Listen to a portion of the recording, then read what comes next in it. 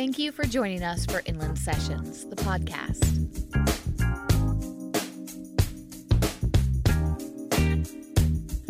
Today we spend time with poet and painter Shantell Jackson, who is settled in Spokane, Washington, talking about how she explores her love of words and our communal need for healing through the powerful language of her poetry. Even the fragments you don't like, bring them into the fold and weave them in. Clear the wreckage and build with it. Together, we can make the wreckage something beautiful. Step outside of your insular facility. Go to the forest where trees fall, but because you are not there, you cannot hear them. They are falling. Go, listen, heal. Well, my name is Shantell Jackson, and let's see. I am originally from Buffalo, New York, and I've been in Washington for almost 18 years now. That's wild. And if you were to see me perform, what you could expect is probably all the facets, or not all the facets, but the facets in which I am most passionate about. So anything from talking about current issues, anything about my personal experience, humor. I love humor. And so I have some funny writings that I also like to share and just break it up because life is serious enough, or maybe it's not that serious. I don't know. The jury's out, but we have a lot going on. So I don't want to bombard people with just like the issues and things I feel passionate about. Break it up with some humor. So would you describe yourself as a poet or a slam poet or a spoken word performer, or more than that or less than that? I like to say that I am a writer and a poet. Slam poetry, I can't memorize my poems, so I think that disqualifies me a little bit. Spoken word, sure, but I think just poetry. When I first started writing many years ago, I think the form that I was most familiar with is poetry, just saying poetry. So, yeah. How did you discover poetry in your life? What was your first introduction that you remember? That I remember, the first, so my mom was very much into academics and learning, and I grew up in a household in which learning was important and valued. And so in positivity too, right? Like not everything was positive, but my mom, as a kid, I was pretty anxious and had a lot of fear. And so she would give me like scriptures or little things to like it affirm me. So one of the first is this little bop. I don't know if it's a bop, but a quote. And it was good, better, best, never let it rest until my good becomes my better and my better becomes my best. And I think that's a quote by Jesse Jackson, but don't quote me. And I guess y'all listeners can look it up and verify or not. And then one of my earliest memories of like really getting into poetry, again, my mom I was learning all the time, y'all. So she made me go to the library, pick out a book in the summers, and I had to do research and write a paper, which is wild. Like, you want to be outside playing and stuff, but looking back, I value it because I was introduced to Langston Hughes. And that was when I would read his poetry, short form, long form, like all the many forms that he did, it just resonated with me. And from there, I'm just like, I kind of want to get into these lines. Like, how does this happen? And kind of painting a picture with words. And I was into it. And I just remember going through his books. And when I got old enough, I bought his poetry. And I learned a little bit more about the Harlem Renaissance and poets that came from that era. And writers. So I would say at an early-ish age, I was introduced to words, affirmations, and Langston Hughes as kind of my first delve into poetry and wanting to do that myself. Words, affirmations, and Langston Hughes as kind of my first delve into poetry and wanting to do that myself. How old were you when you started really beginning to study poetry? So when I went to college, I think when I first started really getting into it, like I always had journals and I was always writing stuff. But I would say in college, I took a poetry class and I learned, actually, that's not true. In high school, we learned like automatopoeia and what that is. And I'm like, oh, I get to write a poem because I love words, right? So automatopoeia was already just like, what are we talking about? What is that? I want to do that. And so then in college, when I just kind of dove in and was like, okay, let's do it a rhythm. And then learning that you don't have to rhyme in poetry. It can be words that don't all rhyme. I think I tried to stick within that at first. Like, okay, I got to rhyme everything. It has to have that. But then when I learned, like, if you rhyme the first 2 lines, skip a line. And then I was just like obsessed with the technical side of it and creating works like that. So that is really when I dove in. Yeah. It takes a lot to find your voice. When did you know that you wanted to commit yourself to it as a creative act, as a part of your life? I always say moving to Washington was such a big gift for me, especially creatively. And I won't or will nerd out. I don't know. I just use a lot of like references to figures and things like that. And so for me, Washington was really like this wilderness because I moved out here at 22, working my first professional job, like fresh out of college. And I took a huge leap. I mean, I didn't have family or friends out here. I kind of had to build those things. But in that time, you know, it's quiet. Like when you're an adult, I mean, 22 is still young. And so figuring out adult friends and like, it was sometimes isolating and lonely. And so in those moments is where I did find more of my creative voice and leaned into it.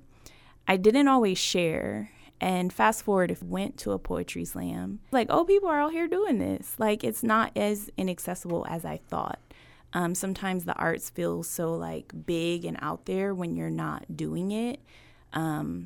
When you're not integrated into the community of whatever art form you are in.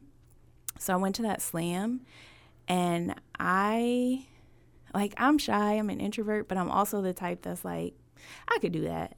I want to do that. And not in a competitive way or like I'm better than anyone. It was just like, that seems fun. And one time I read a poem and people loved it. And I was like, okay, wait a minute, maybe I'm onto something. But people were always like, yo, I like what you write. But I never shared it in that way. You know, I never like put it on social media. Back then, I think it was MySpace. I think after I went to that first poetry slam, I was like, yo, I really want to do this more. I really want to be amongst people who use words in colorful ways and, you know, again, painting these pictures using words. And since then, I've just kind of been writing and sharing. So until then, you'd actually been writing poetry kind of as a private act of creativity. Mm-hmm. Yep. What does it fulfill for you when you write poetry? Why do you need to do it? Yeah, for me, I think like many of us, many creatives, it really is the releasing of those internal things that sometimes we don't know how to, or maybe don't have tools to allow them to be what they are, right? Like, for example, I used to like wear it as a badge of honor. I don't so much anymore because I'm older. And I'm just like, girl, all emotions are okay. But I did not cry. I'm just like, dang, that happened. I'm really sad about it. And I would like try to force a tear, like, cry, do something. And, you know, it just didn't happen unless it was just like really, really, it had to be really awful for me to like outwardly express that emotion. And so poetry for me is like the emotions that sometimes I feel like I can't access through how we cope. So it's just a different type of coping. I think we all have ways of coping, and I think using words to describe how you're feeling and painting a picture for people and almost kind of leading people into the emotion, like without just dumping a whole thing, right? But for me, as someone who is like an introvert, who processes internally, who just has this colorful, imaginative, emotional world, it's a way that I am able to release. So I don't necessarily create it, even as a visual artist, for others. However, I share it in hopes that it helps someone else release something, or they see something or feel something or feel inspired to, get into poetry, or maybe another creative act of like, I'm not into words, but I'm into music, or, insert any other creative avenue. Did it feel like a big leap to turn that private place and share it with others and turn it over to others for their own inspection and introspection? Absolutely. Every time, till this day, I think when I share my poetry, I'm still like, ooh, you're doing this.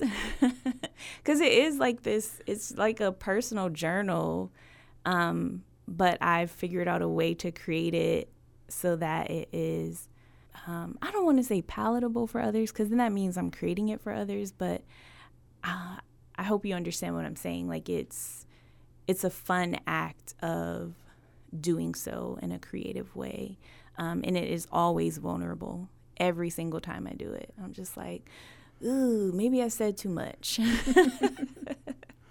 What were you taught growing up about vulnerability, and how do you approach opening that vulnerability up and sharing it with others that way?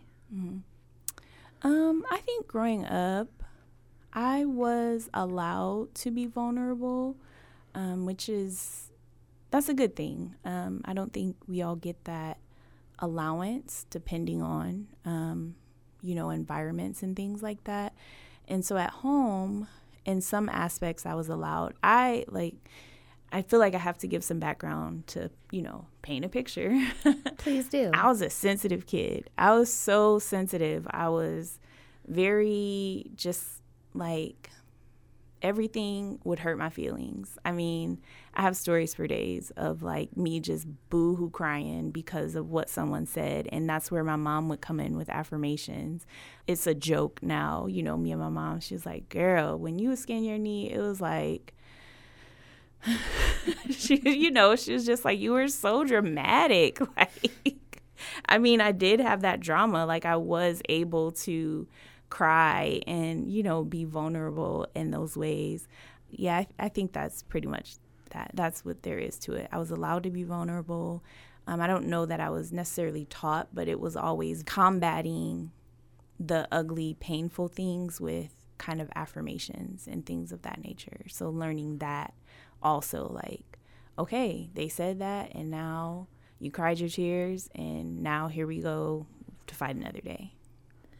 I don't want to pry or anything, but I'm interested in that transition that you went through, because earlier you also said that as an adult, it was hard for you to cry, even though you wanted to, even though you felt like you needed to. Mm-hmm.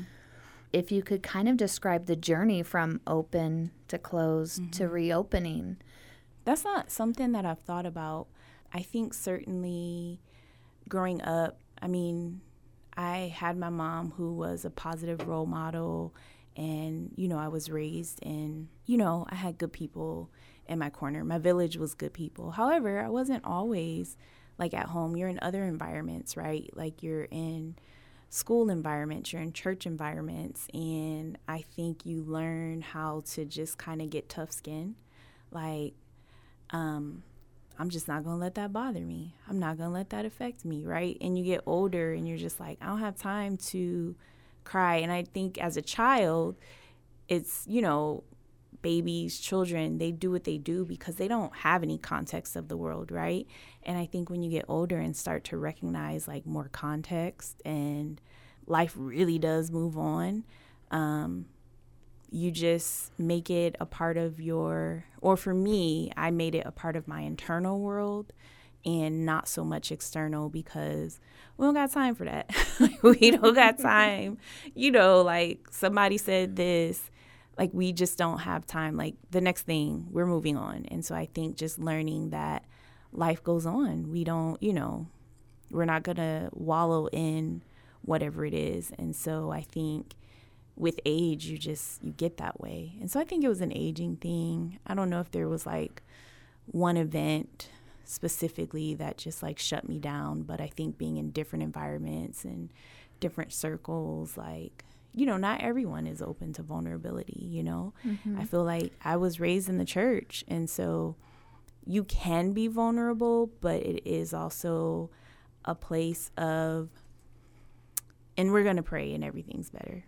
As you're aging and growing up, no one necessarily teaches you those parts, like the more experienced parts of living or messages that you receive. So I don't know if that was maturing that, shut that down. I think it is kind of unfortunate that in whatever way, depending on, again, where we are in our environment, that we feel like we have to shut that down. And I think that is a common experience for a lot of people. I think it has made me into the creative that I am. I mean, I've always been creative, but just being able to really tap into those parts that are sometimes difficult for us to be vulnerable with other people about, because we just don't know how they'll respond.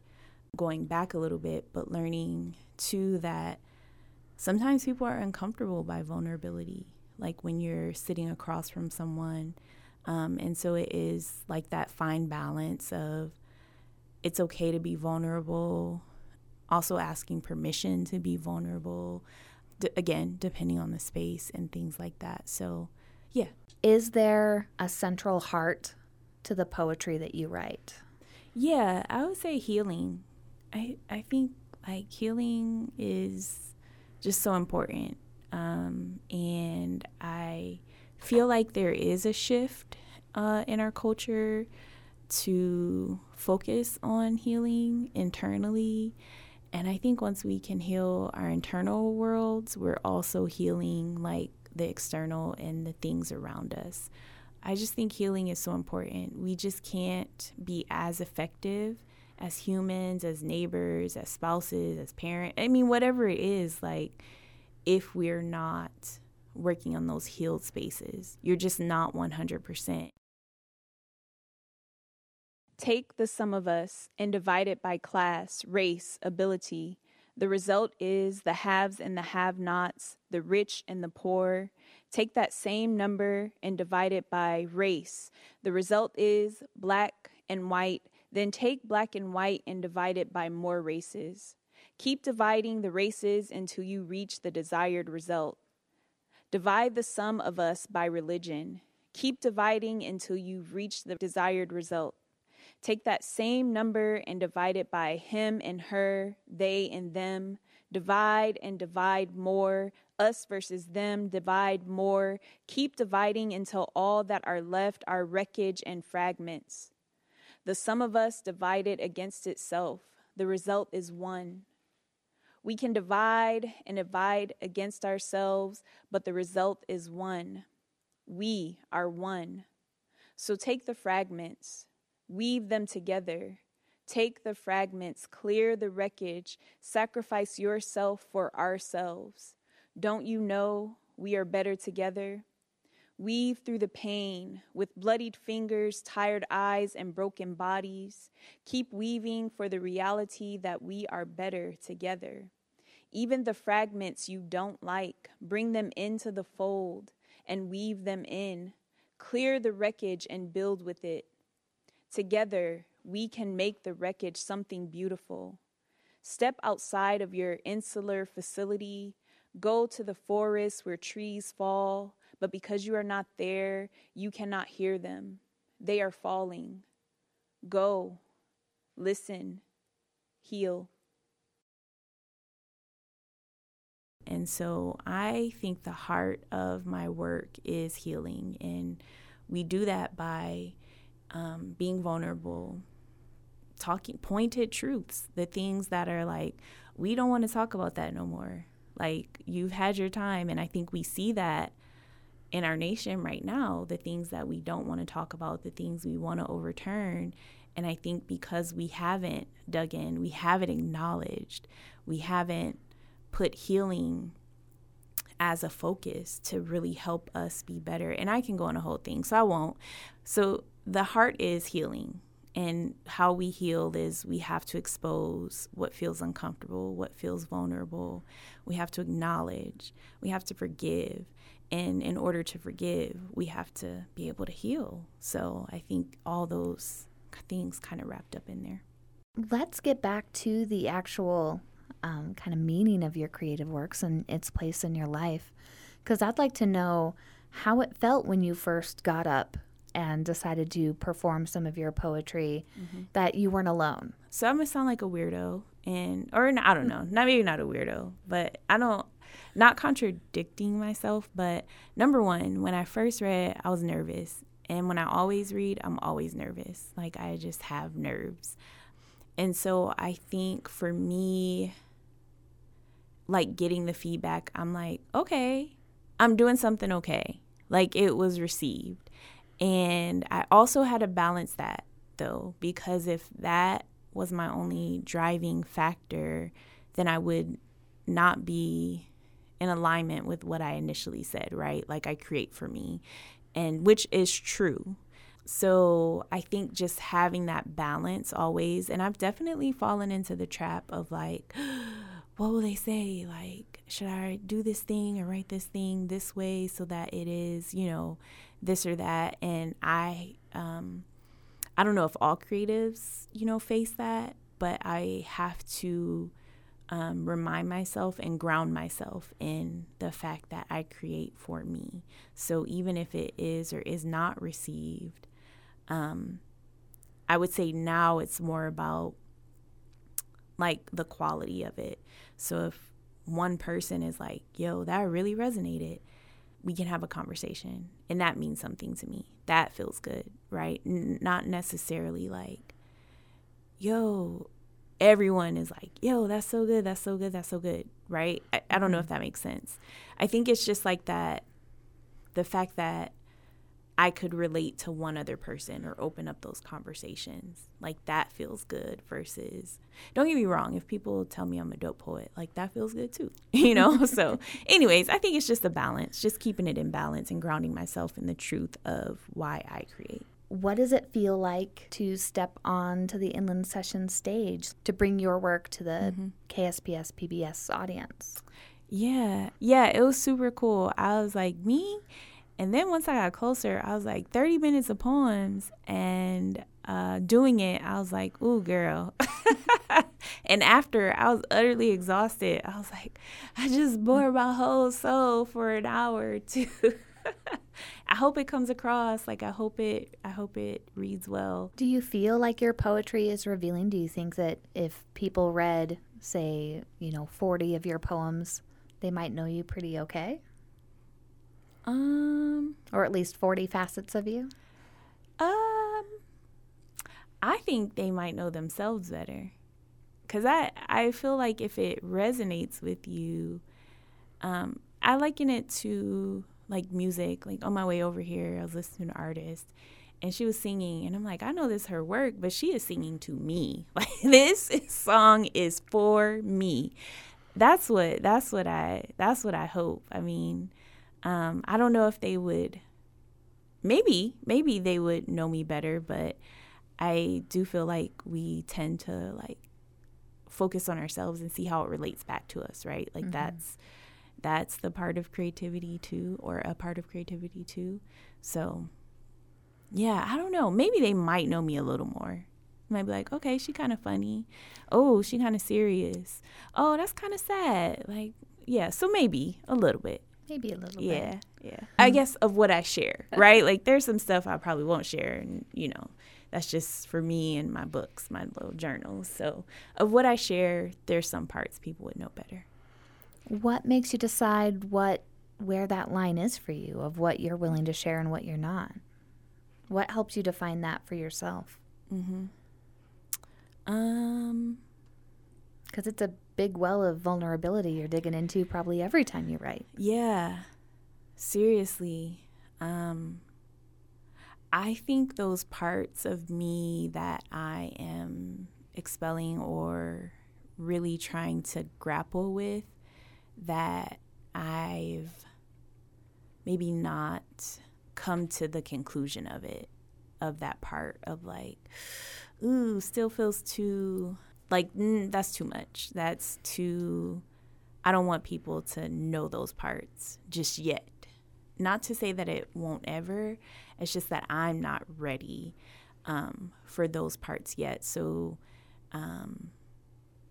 yeah, it's the parts that I'm still like grappling with maybe, or trying to find my voice or my feeling around it or a conclusion. And I'm still learning. I'm still growing. And so maybe it's not that deep. Maybe it's just like, I just a few minutes ago was talking about vulnerability and how important it is. But there's still some hidden pieces that I'm not ready for yet. Yeah. Welcome home. Lovers make homes of one another. Let us make a home of one another. Shelter, safety, strong, steady, sacred foundation. We let our hair down. We settle in. We settle into ourselves, physical embodiments of home, physical embodiments of love actualized. It's a place we belong. We leave houses for home. It's where we climb mountains to actualize love. We stand atop the summit of our love, sunset, stars shine, sunrise. There we are, home, love. We proof ourselves, for surely storms will come. We will weather storms from foundations built long ago. We are built to last, fortified, love actualized. Welcome. Home is you. Home is me. We are home. Do you have any advice for anyone who might be writing at home and haven't decided whether they're ready to perform or even go to hear other people perform? Maybe they don't even know that's a thing they can do and that it's accessible. What would you tell them to do that? Yeah, that's a great question. So I would say if you are maybe trepidatious, sometimes the best way to do it is to kind of go, see what's out there. I know there's open mics around the city. There are other places where you can go just be a part and see what people are doing.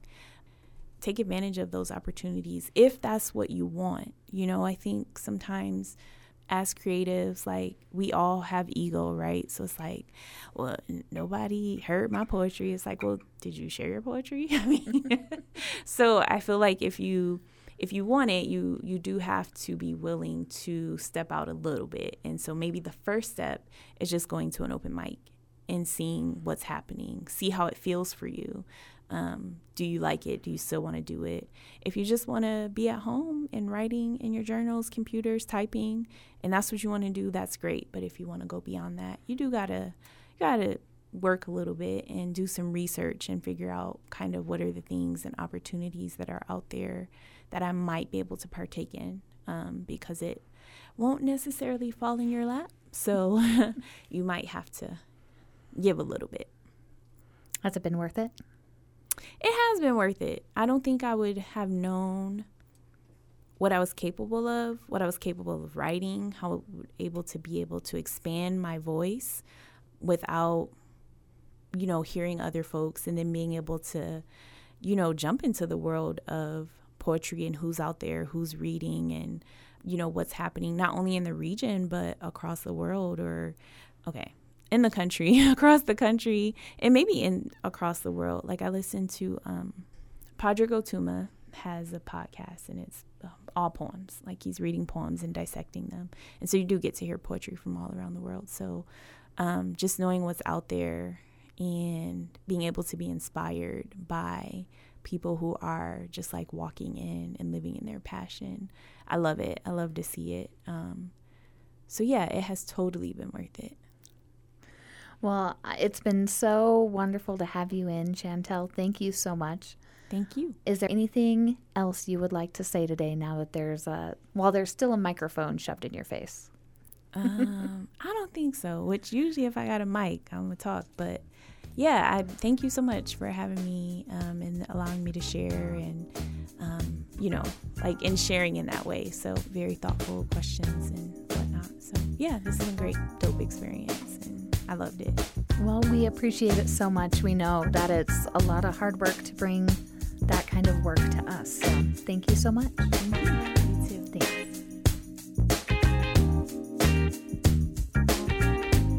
You have been listening to a KSPS production recorded in Spokane, Washington.